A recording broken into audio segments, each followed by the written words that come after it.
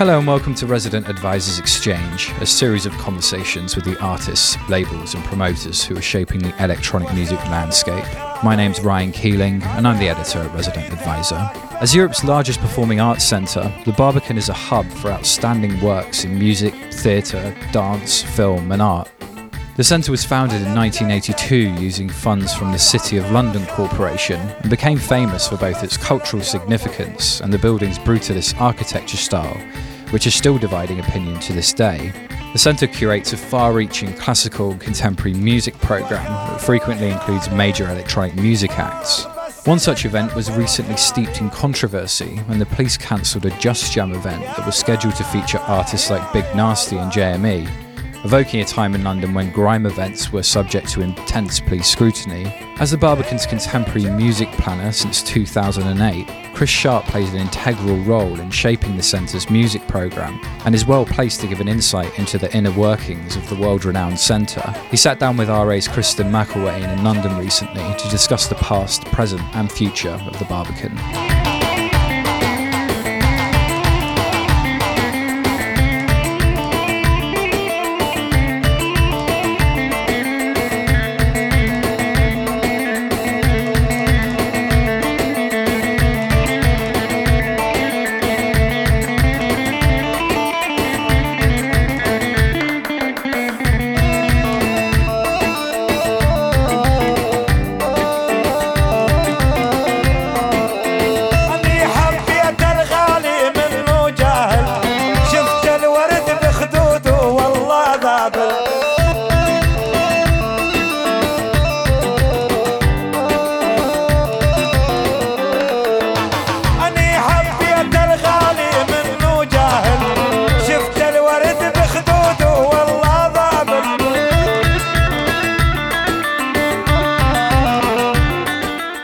For those that don't know the Barbican, could you describe the space and what it does? Sure. Well, the easiest way to describe it would be to say that it's an arts centre, and it's relatively unusual in that it has lots of art forms all as part of the same organisation. So we have 2 art galleries and 2 theatres and 3 cinemas, as well as our concert hall and music programme and our various other things that happen, learning programmes and outreach work and all that sort of stuff. So it's a multi-arts venue in London, in the City of London. And it's actually one of the largest of its kind in Europe, I think I'm right in saying. And a big brutalist structure. Yeah, and it's made out of concrete. Yeah, that is one of the one of the key things. It's one of those things that really divides opinion, and I guess fashion changes as well around it. It's all made out of concrete, and it was made out of concrete in an incredibly painstakingly designed and discussed way over a very, very long period of time. And the sort of short history is that the Barbican was built on a chunk of land that was destroyed in the Blitz in the Second World War in the western part of the square mile, the City of London. And there was just a big pile of rubble there. And the city had to decide what to do to rebuild that space. And they conceived this idea of this is the kind of thing that was around in that period of the 50s and 60s. There was this kind of utopian dream that the Barbican Centre and the surrounding Barbican estate would represent a kind of new kind of living where creative activity and residential stuff and commercial stuff would all be kind of coexist alongside one another, interact in a kind of very new contemporary space. And they designed it initially and notoriously with these kind of high walks. So in fact, it's a totally pedestrianised sort of zone. Initially, there wasn't even a kind of street level entrance at all. You had to kind of find your way in up staircases and mysterious ramps and escalators. And then the idea they thought would they would completely separate the whole estate off from the traffic and noise of the exterior around it. And so people would just go around on these high walks, literally kind of, 20, 30 meters in the air, connecting all these spaces together. And it was a kind of modernist utopian vision. And in some ways, it's kind of the most complete expression of the modernist utopian vision that there is. And so as a result of that, we constantly have kind of architecture students and enthusiasts kind of every time I look out of my window, literally there is somebody snapping a photograph of the towers or whatever. Mm-hmm. But equally, obviously, some of the ideals that were kind of embodied in the design of the building and the whole estate have kind of seen to be somewhat misguided as time has gone by. So we have got small concessions to kind of relative practicality, like we do have a front door nowadays and things like that. Yeah. And then within all of these different disciplines, what is your part? Okay, so my title is Contemporary Music Programmer, and I sometimes have difficulty in explaining that programmer does not mean that I'm sitting down in front of Logic or Reason kind of messing around with software. It means that I curate the contemporary music program at the Barbican, which, broadly speaking, in a commercial context, you describe as a promoter, I guess, rather than a programmer. I choose the artists that come into the concert hall and into the other activity that we produce. And, you know, quite often a lot of that work is based around coming up with new ideas or new collaborations, new commissions, new. A lot of the emphasis that we have is on kind of new work. So it's stuff that you probably can't see because it's on tour. Not always. Some things tour and they come and they play the Barbican, but quite a lot of the stuff we do is not really just about presenting somebody because they've got a new record out. It's about coming up with a new collaboration or a new concept, which we will then enable because we have the resources as a public funded organisation to pay for things that just wouldn't happen if you had to make them work commercially. Mm-hmm. So as part of that role, I have to also interact with what my colleagues in the other art forms are doing. And this is what kind of makes the Barbican quite an interesting place and quite unusual internationally, is because we do kind of actively try to identify moments when you can amplify what one art form's doing by presenting something relevant or contextual in another art form. So, for example, if the art gallery is doing an exhibition about Marcel Duchamp and about his influence on American figures like John Cage and Merce Cunningham, I can respond to that by making some John Cage music happen in the art gallery. Or my colleagues in theatre might respond by presenting some Merce Cunningham dance pieces in the theatre. Or my colleagues in the cinema might respond by presenting a documentary about Buckminster Fuller or whatever, you know. So there's all kinds of ways that we as a centre can create kind of little moments around art and culture that, by working together, that other places just can't do because they don't have all the art forms in the same place. And has that always been from the beginning? It's been a forward-facing centre from when it started, but musically, has this kind of been a new thing to where when you took over, this has been more in kind of like full form? No, I don't think so. I think what's happened is that obviously I have been able to kind of go where my own personal interests take me. But I think a lot of those kind of impulses and those ways of programming are kind of baked into what the Barbican does and how it thinks. And luckily that kind of fits in quite nicely with the way I think about a lot of things. So maybe some of the content is different because it's me doing it. But I think quite a lot of the ethos has been quite similar for a long time. You know, Barbican, it sounds ludicrous to say it's 32 years, I think, since it opened, 1982 or 83, something like that. And so, you know, in many terms, that's like a long time. But obviously compared to kind of some arts institutions, it's actually relatively young. And it took a while for it to kind of establish its identity. But I think for the last sort of 15 or 20 years, you know, that has been the values behind the Barbican. So in an interview on the Barbican site, you were asked to describe the centre in 5 words. Did I? And you came up with slightly insane ideas made reality. What are some of your favorite examples of this? So flip, wasn't it? What a ridiculous thing to say. I don't know what I was thinking about when I said that, but I mean, a lot of the things that we do are inherently quite challenging and involve quite a lot of planning and resources, you know, money and time. And I think we're very lucky that we have those resources to make those sorts of things happen. So, you know, I can point at something like the project that I did with Aphex Twin a couple of years ago, where amongst many ridiculous things during the course of an evening of Aphex Twin shenanigans, we suspended a grand piano from the ceiling of the concert hall and swung it bodily from side to side for a piece of music that had a duration of about 8 minutes, but which Richard really wanted to do. And the process to do that, it was literally ludicrous. It took us months to work out how to do that. But we enjoyed it. Not just the outcome, but the process as well. And I think I'm very lucky in that I have a team, you know, the team who deliver the work in the concert hall, the technical team and the stage team and stuff like that, are generally up for this kind of stuff. They, certain places the culture is very much like, oh, we can't do that. No, that's bloody ridiculous. What do you want to do that for? We're lucky in that we have people who say, oh, I don't know, I'll look into it. And I've got a project that I'm developing now for the autumn, which I probably can't say much about because it's not confirmed and it might not happen. But if it does happen, it's going to involve possibly even more kind of intervention in the space. We're probably going to have to string netting from side to side to protect the audience from things that might potentially fall out of the sky and things like that. So, most organizations would look at a project like that and just say, no way. But we kind of try and do it if we think it's a good idea.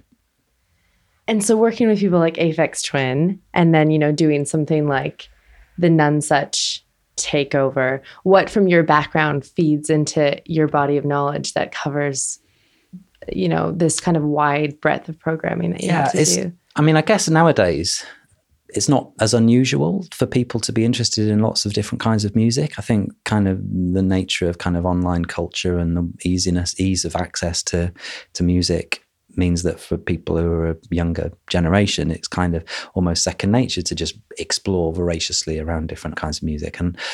But when I was younger, that was very difficult to do because you just, if you wanted to hear records, you had to buy them. That was just what you did, and I used to spend all my time as a teenager going around the record shops in Manchester kind of hoovering up stuff. And I always personally liked modern classical music and at the same time, and I could hear similarities between stuff like Stravinsky and Bartók and Stockhausen. I could hear connections to the stuff that I really loved at the time, like Sonic Youth or Neubauten and all those kind of experimental kind of rock bands of that period. And definitely when kind of electronic music started to kind of come in through the clubs and then gradually become more about kind of listening at home as well, I could really make connections between, stuff that I'd heard that came out of the kind of academic classical electronic music tradition and how that connected to, club music and post-club music. And for me, I never ever had a kind of distinction in my personal preferences. I would really happily go from listening to Killdozer to listening to Model 500 to listening to, Prokofiev or whatever. For me, it didn't seem natural to have barriers between those things. And I'm very lucky in the Barbican. We kind of, I can put together a program that does cross all those kind of genre distinctions, and I'm just as comfortable talking to somebody like Richard about crazy ideas that he might want to do as I am talking to an orchestra or a conductor about how we might do some conducted, contemporary classical piece of music. And I guess I'm just lucky that the venue and the program kind of fits with my range of interests. Is there any friction ever with, certain committees of the Barbican that want to maybe stay within more electronic programming that's, the Stockhausen actually rooted in experimental composition in an academic way? It sounds like a ridiculous thing to say, but I have almost complete freedom. The only thing that stops me from saying complete freedom is that I have a budget that I have to work to. Really, there's never been any attempt in the whole time that I've been there and all the many, many shows that I've done where somebody said, oh, no, I don't know if we like the idea of that. What are we doing that for? I think there's a recognition that across all the art forms, the programmers are what makes the place work, and that the people who are higher up let us get on with it, Obviously, there may be occasions when we make mistakes. We might program something that doesn't sell or that actually isn't very good. But there's never a problem, really, with doing something that isn't very good because we're encouraged. It's actually it's almost in our job descriptions collectively that we should take risks. And you don't make new and interesting things happen unless you take risks. And I also think that it's interesting that I do have a colleague called Paul Keane, who's our classical programmer, and he and I kind of share the same, we sit on the same desk, not literally the same desk, but in the same part of the room, and we talk about stuff together quite often. And Paul is a total classical head, and I totally bow to his far superior knowledge on that world than mine. Paul's just presented, quite interestingly, a huge opera by Harrison Birtwistle. He's 80, British, super hardcore modernist composer. I struggle myself personally to get a great deal out of his music, but there is a certain kind of strand of kind of pointy-headed kind of new music fans who absolutely worship that strand of modernism. But I think the thing that seems to me clear, and I think Paul would say the same thing, is that is kind of a dying, it's not without merit in lots of ways, but in terms of audience and in terms of relevance, it's just kind of diminishing. So why would you stick to just always presenting those things from the classical canon when there are things out there happening now? Like, for instance, last night I did a show with Tyrone Dye Braxton, the guy who used to be in Battles and who is also a trained composer, and he has this project called Hive that I did in a space called Oval Space in London last night. And, Paul, bless him, came away from the Gawain thing. Actually, there was another Harrison Birtwistle performance, I think, called Yantam Tether, that Paul had watched earlier in the evening. Then he came to watch Hive afterwards. And we were talking afterwards, and he was like, well, this is clearly so much more vital and interesting. And in its own way, just as challenging, because it's not easy music. It's not, the music that Tyrone Dye is making is, does make you ask questions. It's not just straightforward kind of banging 4/4 exciting electronic music. It delivers some of that, but it delivers a lot of textural surprise and a lot of crazy stuff alongside all of that. And I think Paul and I would be unanimous in saying, well, you know what? Why concentrate on people who were innovating 50 or 60 years ago? Let's concentrate on the people who are innovating now and see if we can develop an audience for them.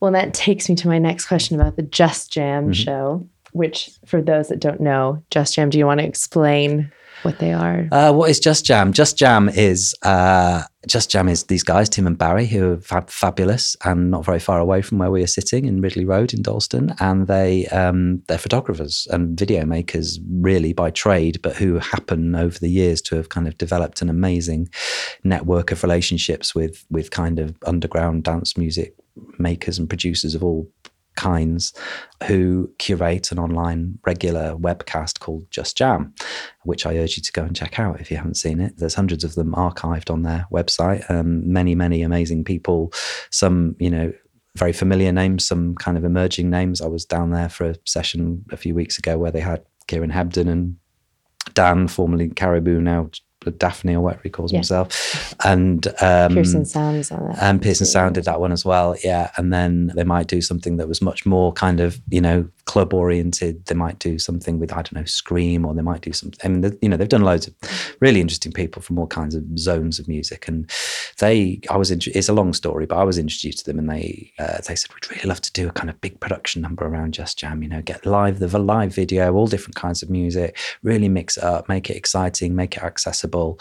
And I started actually talking to the team who do all our sort of creative learning work. So there's a whole branch within the Barbican who does a lot of work in all kinds of zones around East London, where we kind of help what they call the music hubs, which are the sort of council forums for teaching music to people who are interested in it, to present those students with kind of additional experiences beyond what their kind of standard curriculum would give them. And we cooked up a plan for Just Jam where we would make it the centerpiece of a big weekend celebrating lots of creative learning activity. We had a tagline which was self-expression through digital culture, and Just Jam was going to be this kind of centerpiece show back in March that was at the heart of this weekend, where there was all kinds of other activity.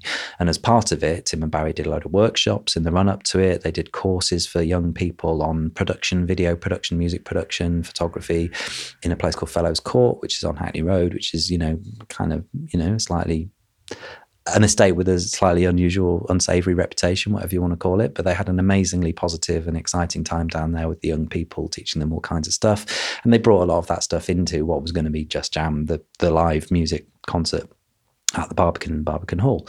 And it was a project that took just like a long old time to kind of conceive and discuss and budget and whatever. I had loads of great artists who are going to be on the bill from a really wide spectrum of stuff, from sort of Mount Kimby and Sophie or whatever, people like that at one end of the spectrum. People like Omar Suleiman, who's going to play live. We had RP Boo was coming. I can't even remember. I think we had Mar Fox. We had all. It was a really interesting mix of people, and then we had people like Newham Generals and Big Nasty, and we had hula hoop dancers. We had all kinds of stuff. It was going to be like a crazy mixture of different things. And this show was going to be on March the 1st. And then I got a phone call about 5 days beforehand from somebody in the City of London Police who said that they had some concerns about the show.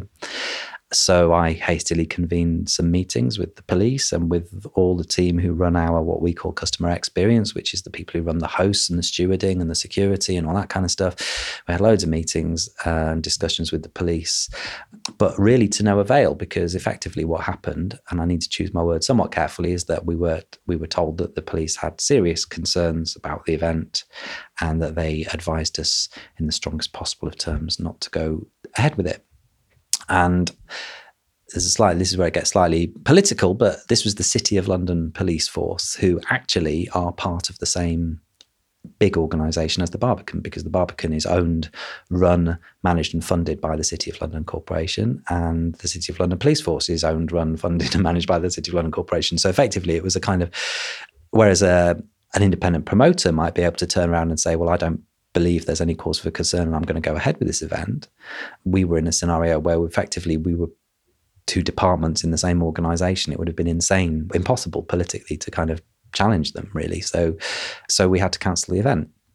And as many people will be aware, there was, not unsurprisingly in my view, a fairly strong reaction to this news across social media. This isn't the first time that things like this have happened for this kind of program. But it is the first time that it's happened to us. Mm-hmm. I mean, I can't even tell you how surprised I was to even hear from the police. In the many, many, many concerts that I've done, the police have never displayed any interest in any concert, no matter what it was. They just didn't engage with it. So I do not know what it was that piqued their interest. I don't know what it was that caused them to give us the advice that they gave us, because they didn't tell us. But what I do know is that it was basically impossible for us to do the show, so we didn't. And that was very disappointing, not least because we'd put a lot of work into it. And obviously Tim and Barry were very upset, and they wanted to know more information than I was able to give them about what the problem was.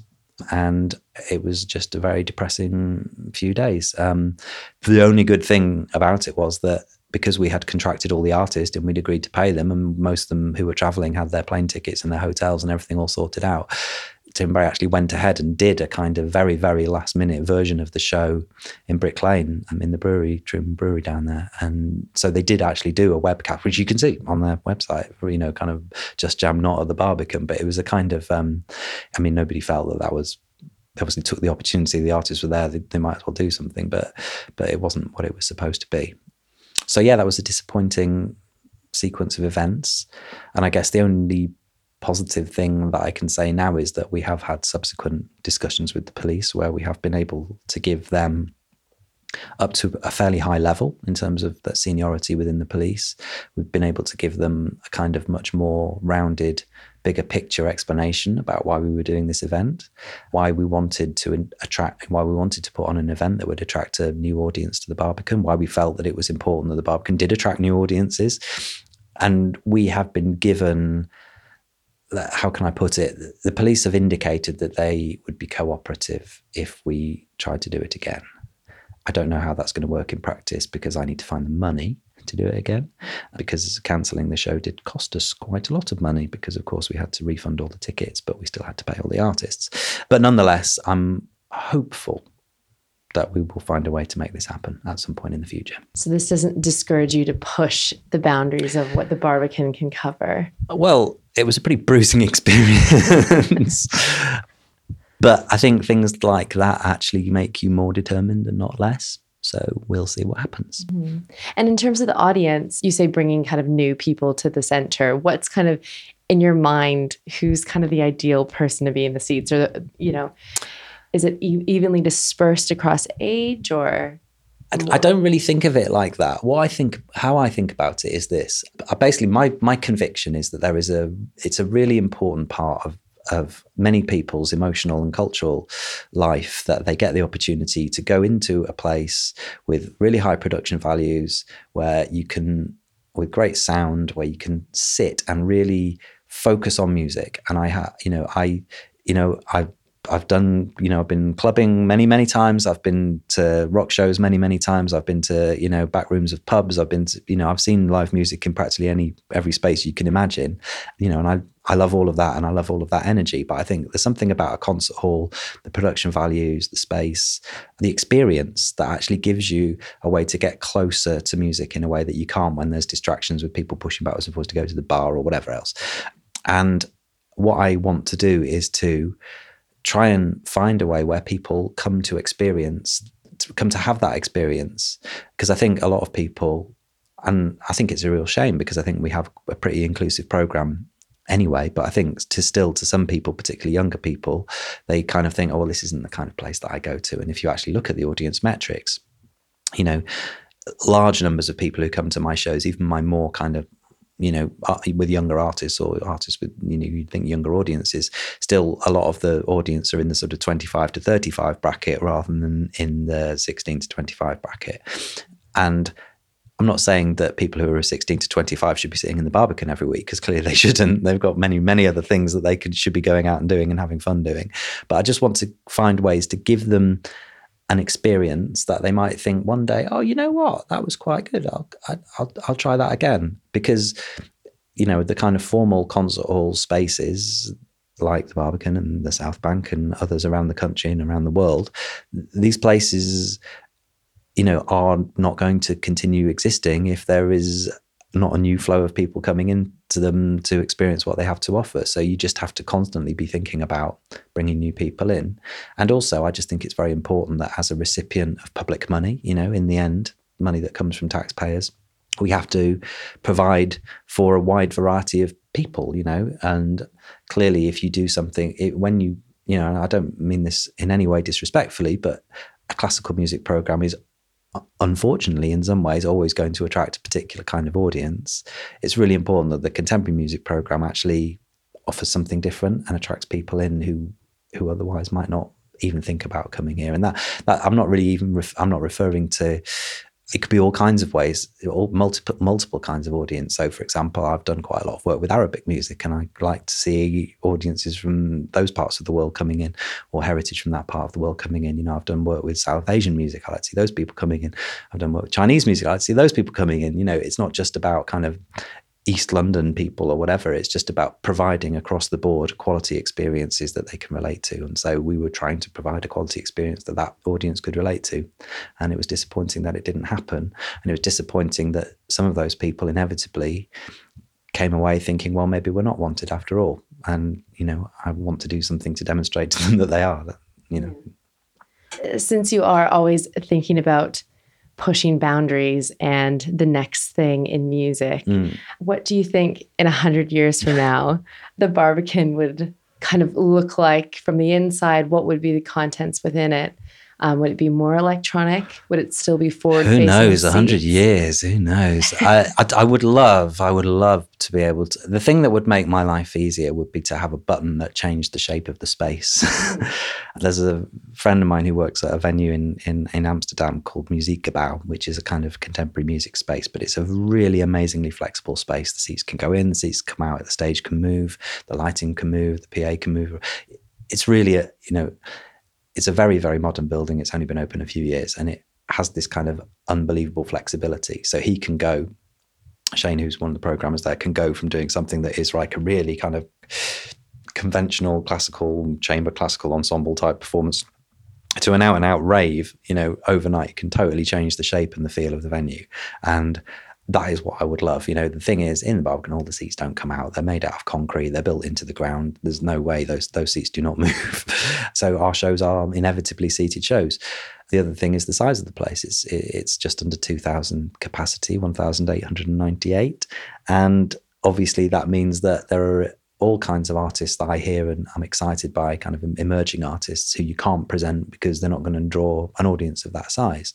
There are things you can do to work around that. You can come up with kind of programs that present them in a context. You know, there's all kinds of things you can do to try and get emerging artists in, and we do. But equally, there's kind of, you've always got to be aware that, you know, you've got to get 1,000 people in there for it to feel all right, and that limits certain things that you might otherwise want to do. So in 100 years' time, what I would like, please, if you're listening, whoever makes these decisions, is I would like a flexible space, a space that enables you to expand or contract the size according to the project and have more seats come and go and stuff like that. That would be good.